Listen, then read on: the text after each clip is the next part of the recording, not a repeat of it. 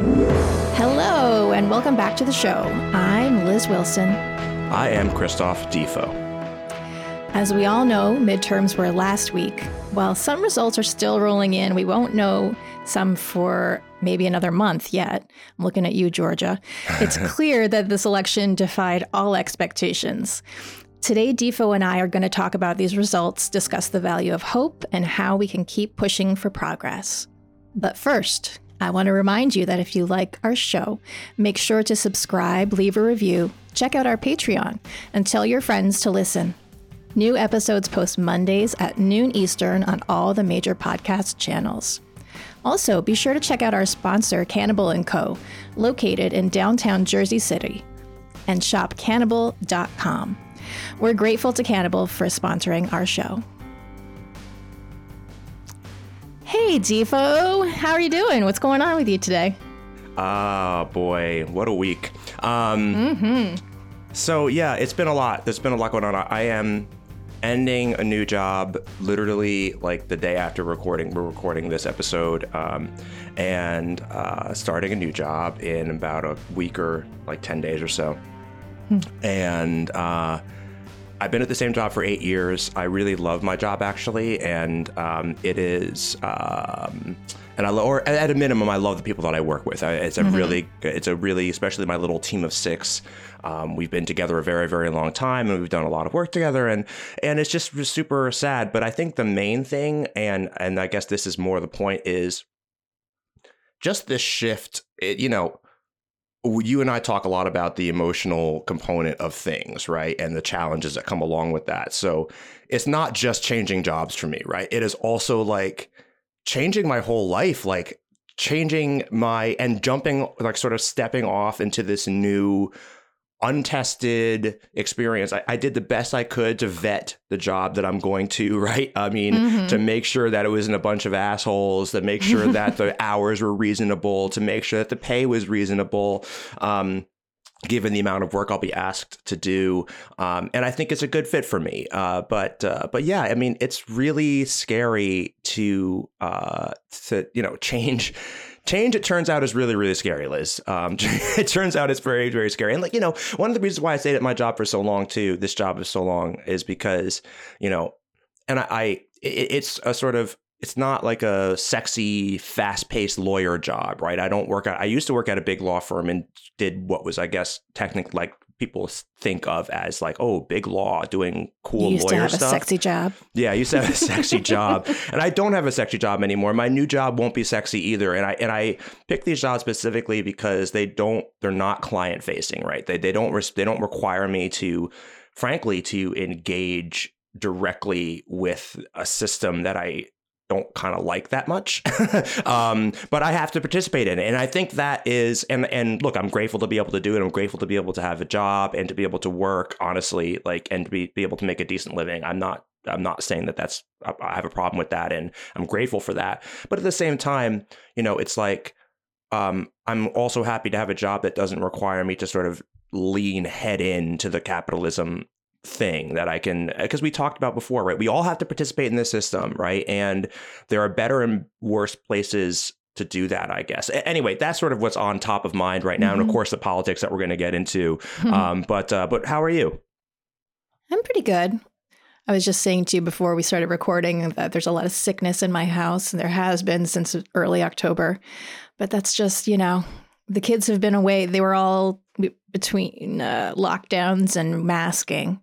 We avoided a lot of viruses in the last 3 years. So everyone's getting all the things now. So it's a lot, but I'm healthy. So that's fun. But yeah, other than that, I started running again. I have a goal. I'm going to run a 5K in a month. Oh, boy. Ooh, yeah, but it's good. I think it's helping with my general state of well-being. So, yeah.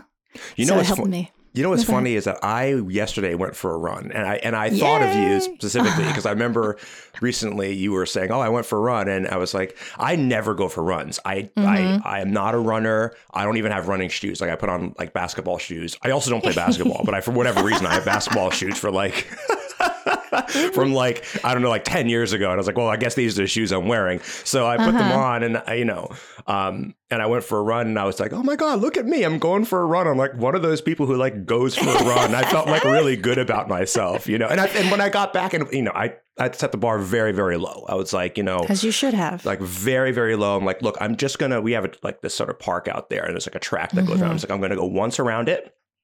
And that's it. And I ended up doing it 3 times, but I only, right. And very slowly, right? I wasn't like running, like I'm not running a 10-minute mile or anything like that, or a 9-minute mile. But anyway, just congratulations on the 4K. I think that's awesome. Good for you. 5K. I'm sorry, 5K. Come on. My bad. I mean, I haven't done it yet. I have done one in the past. It was pre-COVID though. I did one. Yeah. I did one too when I was in law school. And back then luckily I was in my 20s, right? So I was, and I was completely out of shape. I smoked like a pack a day and I drank all the time and I was in just terrible shape. But I was running 10-minute miles and at the end, I almost just threw up and died at the end. And I was like, that was awful. But again, I don't smoke anymore. So I haven't smoked in like 10 years. So yeah. Yeah. Isn't that annoying? People in their 20s can abuse their bodies and then just do so. And even if it's hard and they hurt afterwards, in like a day, they'll be fine. Fine. Perfectly fine. Absolutely fine. My knee started hurting after my run on Tuesday. And I was like, fuck, I'm not going to be able to do my thing. What am I going to do? Because it was a little achy. Right. And that could be really bad when you're my age. Exactly. Turns out it's fine. But anywho, let's talk midterms. Wow. It certainly wasn't a thundering victory for us progressives, but we were hardly expecting it to be. However, the so-called red wave, as we all now know, utterly failed to materialize. Woo! With wins in Arizona and Nevada, Dems were able to clinch the Senate majority, which was certainly in question. Georgia is once again headed for a runoff in its Senate race. But luckily now, a Warnock win would just be gravy and would make us less reliant on the ever-frustrating Joe Manchin and Kristen Sinema, which would be so lovely to actually get things done. We lost the House, but it wasn't quite the blowout that we were afraid of. And in governor's races, we had some really fun wins. We had some painful losses, which we can talk about. But again, it was not nearly the blowout Republican victory that we had feared. So I'd love to know how you're feeling about this kind of like goodish news, which feels unfamiliar. It really does, Liz. I, frankly, was elated. I mean,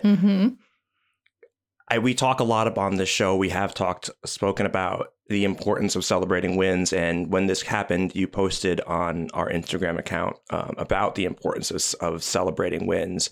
I don't have to tell everybody already knows, right, that the historical wins were absolutely not in our favor. Not just the historical wins, but also right, just the circumstances of the economy and everything else, and Joe Biden's approval rating. But it's just a huge win. I mean, my fear was that they would capture the House and the Senate and then just impeach Joe Biden, which they would have, right? And they could have removed him, by the way, right? If they were able to pull that off in the Senate, that would have been a very hard thing to do. But like the fact that we would even have to go through that entire process. And look, we're still probably going to have to go through an impeachment process, frankly, just because that is what this party is like. But I think that for me personally, the most powerful element of this really was that it felt like, and this isn't really true, I guess, but it felt like the end of the Trump era in a lot of ways, right? It was just a like stark repudiation of the Trump era. Now, Trump's not going anywhere. The Trumpers aren't going anywhere, but he is just even more of a shadow of his former self, right? that old classic MAGA stuff is like, it feels like now it's kind of in the past, right? Like, and again, we're gonna have to deal with it. He's running for president, right? We're gonna have to deal with all of it, but it's just not the same as it was in 2016 or in 2020 or in 2018. It is just not the same vibe anymore. And now I'm much more concerned about DeSantis, obviously, for all those reasons. Mm-hmm. And who knows what ends up happening. But I think that, the major story that was coming out of the news, they have their sort of their narratives that they are forming. And I think that one of the biggest narratives that came out, and I think is true, is the role that Gen Z played in all of this, right? And one of the arguments that I've been making to anyone who will listen, which isn't many people, obviously, but nevertheless, but people who, but to the extent that people are prepared to hear what I have to say, or looking for something to do, Gen Z, and to a lesser extent, Gen Y, the millennials, and I am a very, very old millennial, like right on the cusp. Oregon Trail generation, I think, but again, that doesn't really exist. So technically, I'm a millennial right on the border there. But Gen Z, and especially Gen Z, but also Gen Y, graduated right into the Great Recession, right? Like our entire working careers, our entire lives have been characterized by just chaos at best. People are doing active shooter drills in school, Gen Z, right? I graduated law school directly into the Great Recession. I have seen nothing but an employer-dominated environment for my entire career, right? People couldn't get jobs, student loan crisis, right?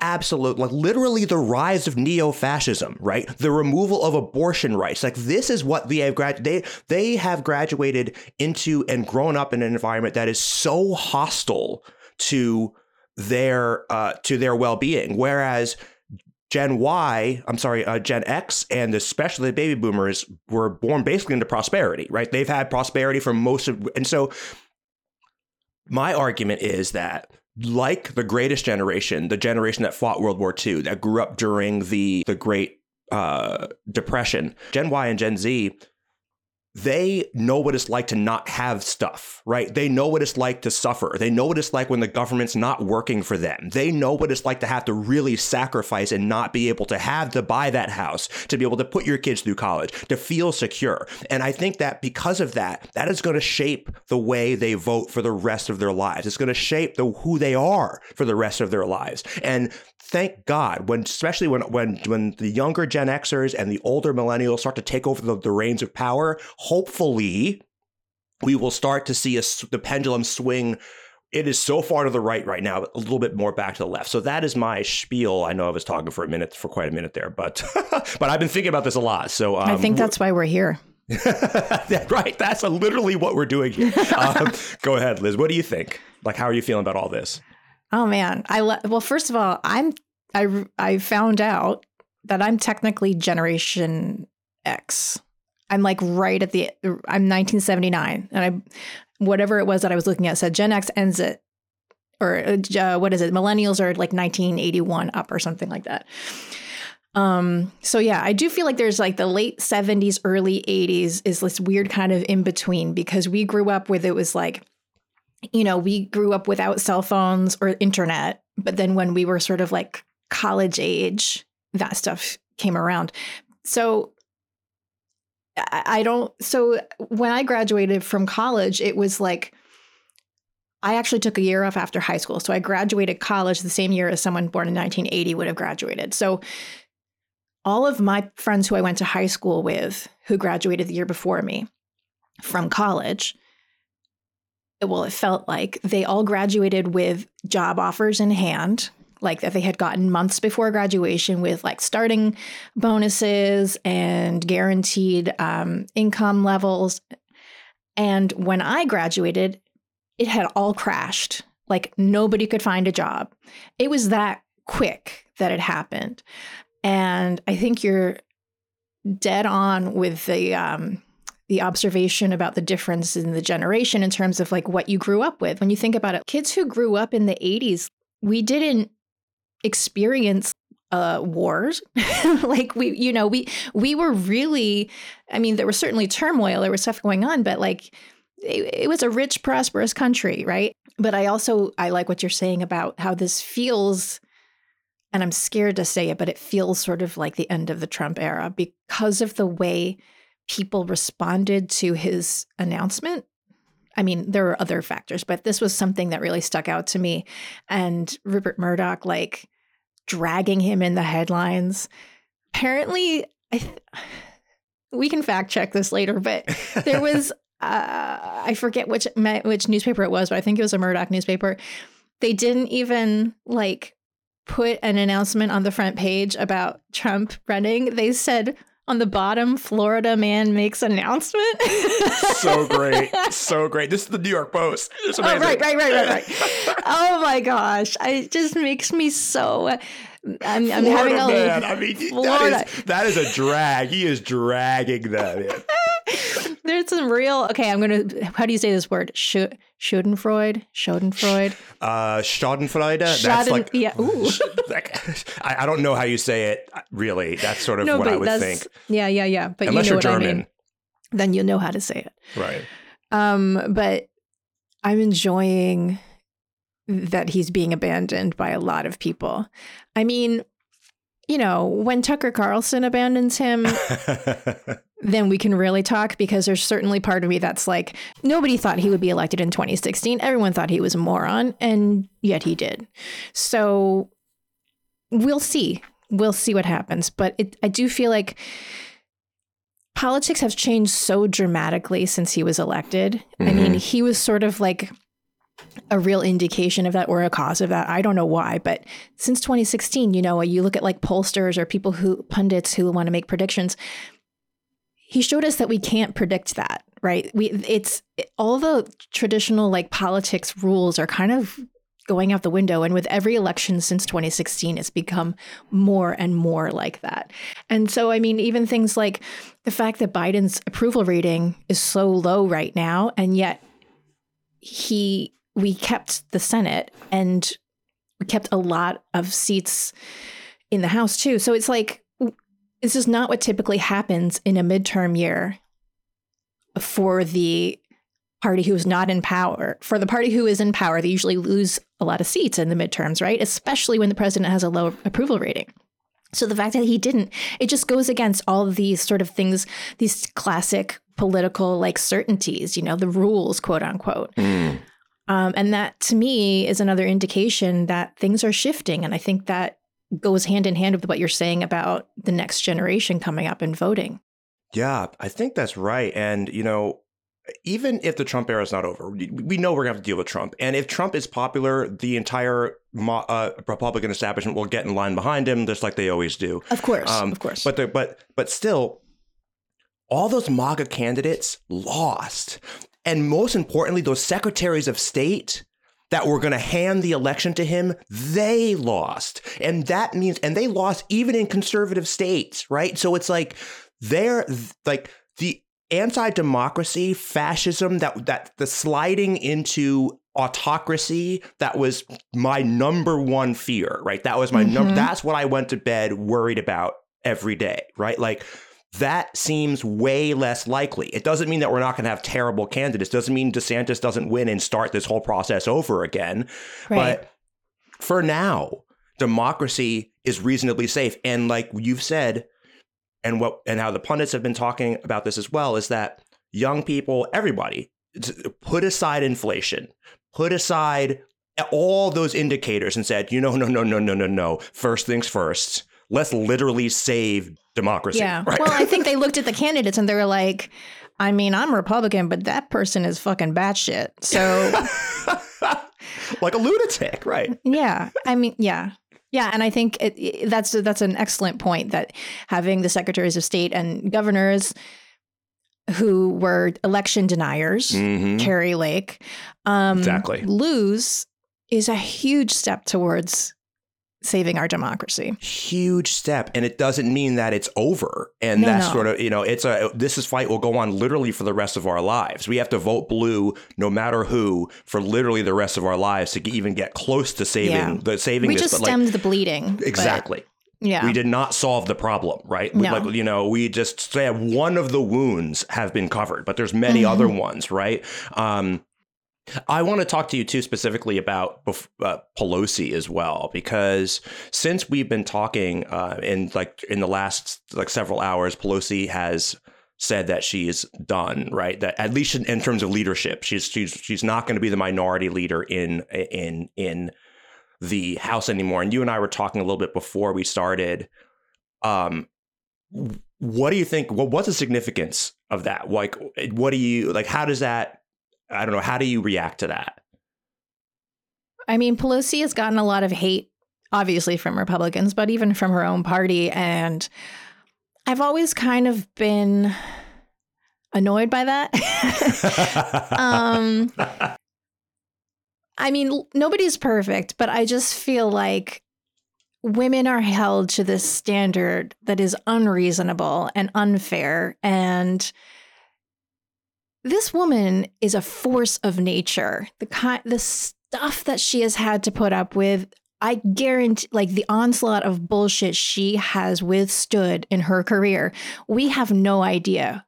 We cannot conceive of it. And yet she is there. She is poised. She says what needs to be said, but she's always professional. And I love that with Trump, like, she was able to kind of like make it clear what she thought without actually stooping to his level. Do you know what I mean? Like some of her facial expressions or her little like one-offs. But I think thank God we had her and Schumer during all the Trump years. And it just felt like mom and dad were here, the adults were in the room, and they could stand up to him. And obviously it was an uphill battle, but I feel like it was, I feel like we were very lucky to have her, and good for her for taking a step down now and taking care of herself. I totally agree with everything you just said. And her and Schumer were dealt a really shitty hand of cards in 2016. I mean, as shitty as it gets, right? Like you lose, they've lost everything. They lost everything, right? The only thing they had was the popular vote as sort of a mandate or an anti-mandate for Trump, right? That was the best thing they had. Slim and serious minorities in both houses. But thank God that they were there. And particularly, it was really Pelosi, right? She was the face of this thing. Schumer was around, right? But she was the powerful face of the resistance, right? People wanted to get rid of her. Oh, we need somebody younger. That's why we lost. But she stayed, and we needed somebody who has been in Washington forever, who knows the ropes, who knows how to play a shitty hand, who knows exactly how to play a shitty hand. And she played it masterfully. And there is no one else I would rather have had behind the reins, holding the reins.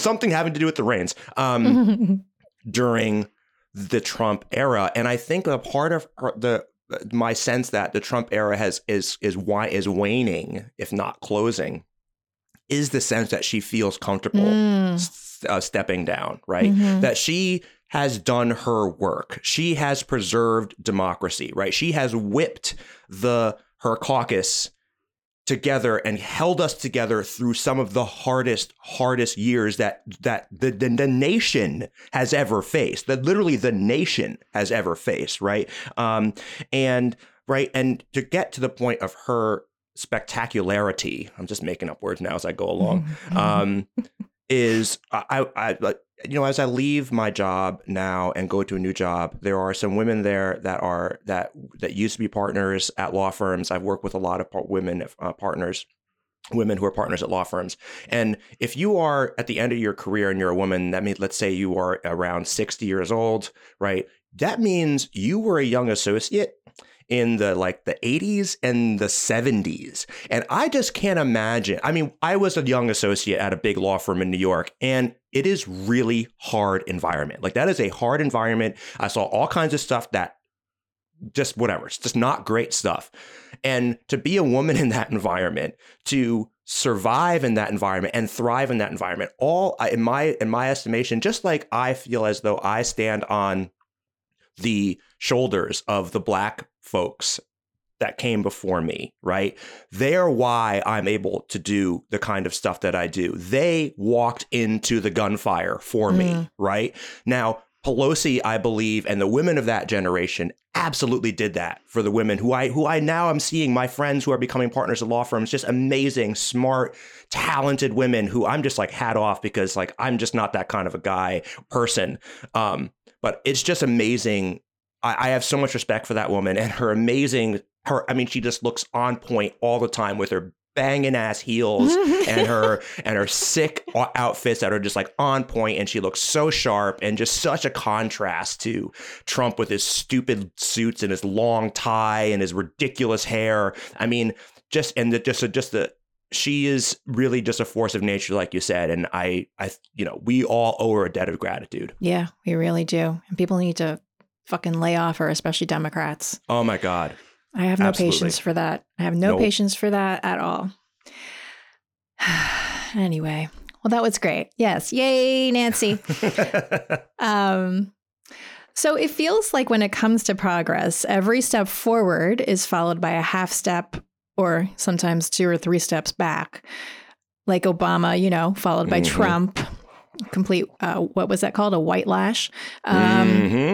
Marriage equality and affordable health care, followed by the overturning of Roe, the legislated abuse of trans kids, a conservative Supreme Court that's threatening to continue to gut our fundamental rights. The more liberal our society becomes, the more intense the push back towards theocracy. So let's talk about how we can keep going, how we can keep pushing forward in the face of this, which is so often heartbreaking, right? Like, what is the value of hope, and how do we maintain the hope? Yeah, that's important, I think. And, I think that perspective is super important, right?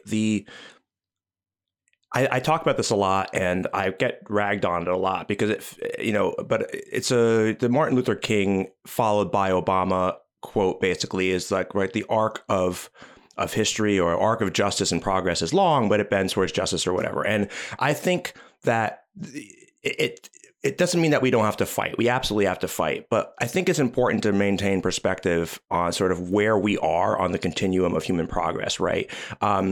I believe, and maybe I am hopelessly optimistic. I really am. I am an Obama Democrat in that way.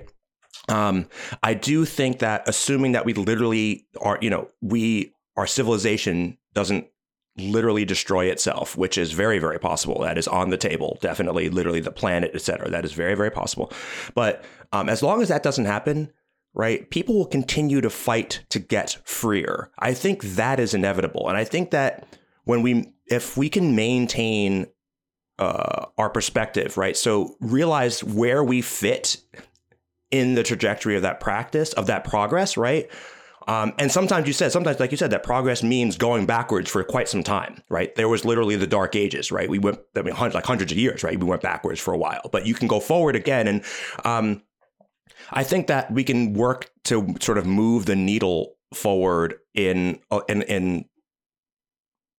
little by little in the ways that we can. And I think maintaining hope ends up being a really critical part of that. And that's what I love about this podcast, I think, is that we really do try to focus on what there is to celebrate. And I think that's really important. And I also think it's about community, right? Regardless of whether we're winning or losing, at the end of our last podcast, you and I said, right, that even if we lose on Tuesday, and right, this was before the election, even if we lose on Tuesday, we will find a way as people to live in the new reality and survive and fight back in that new reality, right? So regardless of winning or losing, the community that we find here is, I think, how we survive, well, how we fight back, how we continue to move forward. And I think that is, it's not a really satisfying answer, because it really just means maintain perspective and maintain community. But I think that's the whole thing. And then figuring out what little thing you can do in the meantime. Yeah. Yeah. And I know you say it's not a satisfying answer, but to me, it's satisfying in that it's something that is attainable. It's manageable. And you can say, like, in a real way, how can I grow my community, become involved in my community, develop a community, and to know that that will be serving the greater good. Right. Right. Yeah. And I think, every generation evolves a little bit, even if it doesn't, it's always feels too slow, but, and there are always racists and bigots and people who buy into our systems, and all of that baked in misogyny and racism and homophobia. They don't question it or don't see it, but it's always been the case that each new generation pushes against the norms that they're born into, right? It's the prime directive of every teen and 20-something to rail against, like, the old people. Thank God for that, because what that means is every generation, without fail, sheds just a little bit of what's not working for us, a little bit of what's actually harming us, right? So that's what gives me hope. And when you look at this election, right, like, talk about a new generation of voters, I looked some stuff up because I was thinking about this. So did you know that 1 in 8 of the voters for this midterm election were under 30? More than half of them supported Democrats. And they vote on the issues. It's the only reason it wasn't like 100% voting for Democrats, because they vote on things like gun control, climate crisis issues. They vote on, abortion access, universal health care. So they are less concerned with party lines and more concerned with voting on the issues, right? And by 2024, Gen Zs and millennials will become the biggest voting bloc in America, right? So when I heard that, this weight lifted off of my shoulders, because this is my terror about 2024 is Trump winning or DeSantis winning, God forbid. Oh, God forbid. And I mean, we've touched on this, but, like, as horrible as Trump is, in a lot of ways, DeSantis is worse, because he's like Trump, but with, like, a spoonful of sugar. That's exactly right. Well, that's a great way to put it. Or, like, as I think Reductress posted, they're like the more successful fascist. I shouldn't laugh. It's fucked up, but it's true. But it's true. So, but anyway, so I read this statistic. So in the early 80s, that was when boomers became the biggest voting bloc. They overcame the quote unquote greatest generation and became the biggest voting bloc. So, obviously since then, like in 2020, it was kind of 50-50 in terms of numbers, but the older generations came out to vote more. So the projection is by 2024, there will be more of them voting than any of the older generations. And that's gives me so much hope. That's hope, Liz. That's hope. That is like the biggest spoonful of hope I've gotten in quite some time. Yeah, I loved that. It made me very happy. I mean, you look at like people like Maxwell Frost, who is 25 years old and won a seat in Florida in the 10th district. Like he came up working with March for Our Lives. So that's like, these are the people who are getting into politics now, right? These are the people who are going to be fucking voting. So that gives me hope. And that's one of the ways I maintain hope. And the other way is that I have kids and I am going to be part of that growth pattern of society where I am raising progressive children right? They have parents who are actively challenging racism and sexism and all the isms, right? We challenge the expectations of gender. We have open conversations with our kids about these things. I have a poster of Gloria Steinem in the living room. Like, we have a poster of Breonna Taylor in our living room. Like, they are exposed to this kind of stuff, and it's just normal for them.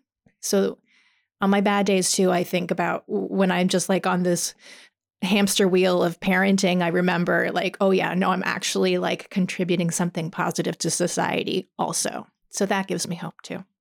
That's so awesome. And that was all so empowering. That's really empowering, especially, the young people and the kids. I mean, I think that is so amazing because, we talk about what I keep coming back to is we don't have to run out there and change the world. We can't expect I am not extraordinary, right? Like, there are some people out there that are like Stacey Abrams, even though she lost, very sad, terrifying, Yes. awful loss. But like, Yeah, we forgot to touch on that. Yeah, she's exceptional, right? There are some exceptional people out there. I am just Christophe Defoe and my little life. But what can we do, right? And like what you're talking about there is exactly what I would encourage people to do is like raise progressive kids, right?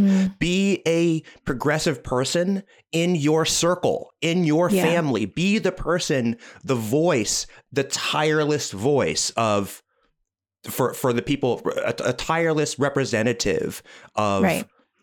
Because you don't even have to be a parent. You can be that for children in your life, for young people in your life. If exactly. you have, like, if you know a teenager who is into these things and interested in politics, you can like help them to cultivate that. There are so many things that you can do. So many things you can do. And right, I had, in your friend group, when you go, be the person who brings up the politics, be the person who makes it uncomfortable and points it out when it's like, oh, well, did you think about that? How this affects these people? Because I sure did, and then everyone's like, oh, but then they're like, oh, right. Yeah. And it's like, and I think that's the kind of thing that we can do day in, day out. That is what we little people, right, can contribute to this movement in a way that is meaningful, in a way that's consistent, in a way that is actually practical, right? That doesn't require me to, I can also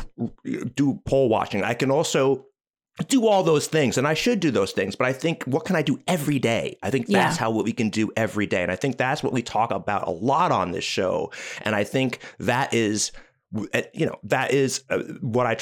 try to communicate in our online community, as small as that is, but it is growing. And there are people that keep coming back. And I appreciate you out there, by the way, who I talk to all the time. I think that's what we got to keep doing. We see you. Yes. Yeah. But Stacey Abrams, let me just say, #next president. That's all I'm going to say. I will vote for her one day. Exactly. You know what? If Stacey Abrams ever runs for president, I will get my citizenship so that I can vote for her. She is. That's my pledge to you. There you go. I love that. Stacey Abrams, that loss is so hard. It is. I take hope in the fact that she is inevitably going to do something great. She is. She is. Obviously. She already has. She's the reason that Ossoff and Warnock won. Exactly. She's the reason. She's been working on voter suppression laws. And she's amazing. She will do it. She'll do something. But my fear with her, and sorry, we're devolving a bit, but just real quick, with her and Beto, those were the two that really hurt my heart. And I know they were both long shots, but with both of those people, my fear is that they will stop because they've been defeated so many times, and they are so great and such shining lights, and they are meant to do this. And I just hope that they keep going. And that's all I'm going to say about that. Yeah, fair enough. Even just forcing Republicans to spend money down there, right, to defend, right, that is important. Yeah. But losing over and over again is really hard, even on people who are obviously tough. To run a campaign like that, knowing the odds, you have to be tough as nails. Look how close they both came in frickin' Texas. Texas, exactly. Yeah. He gave them a run for their money in Texas. That's really remarkable. Did. So, anyway. Anyway, you have any final comments for us before we go? Just everybody out there, celebrate the win. It is, even though we lost the House, we expected that, and we as a progressive bloc did something very, very special this last week, and I think that we are seeing the beginning of the very beginning, but the beginning of the end of this horrible swing to the right that we've been experiencing for the last 30 years. And I think that we at the beginning, very beginning of the end. So yes. Yeah. Thanks for joining us today. And remember, if you like our show, make sure to subscribe, leave a review, check out our Patreon, and tell your friends to listen. New episodes post Mondays on all the major podcast channels. Please connect with us on social media because we love you and we want to talk to you. Until next time, please care for each other, share your experience, strength, and hope with each other and the people you love.